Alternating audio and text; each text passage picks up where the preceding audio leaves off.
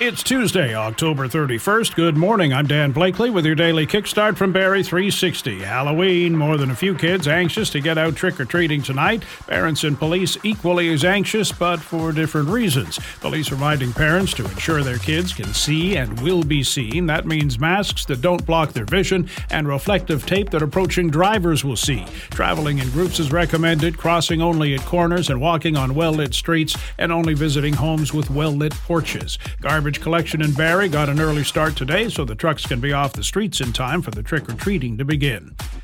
Israeli ground forces are attacking Hamas militants and infrastructure in northern Gaza as warplanes continue to strike the region. They have been buoyed by the first successful rescue of a captive held by Hamas, a 19-year-old soldier said to be in good health. Prime Minister Benjamin Netanyahu has again rejected calls for a ceasefire. Canadians who heat their homes with natural gas or propane are crying foul over Ottawa's carbon tax exemption on home heating oil.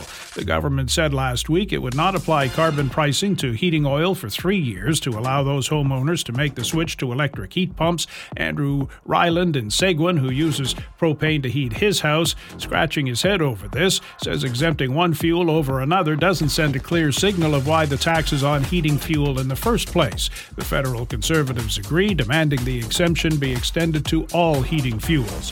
Check the toy box. Health Canada has issued a recall order for a couple of slime products, Magical Mixing and DIY Glowing Squishy Slime, that were sold in Canada between January 2020 and October of this year. Problem is with the boric acid content. There's too much, which can be toxic if licked or swallowed. High levels of ingestion could also affect a child's development and future reproductive health. Flurries ending this morning. Could get showers by noon, high of 3.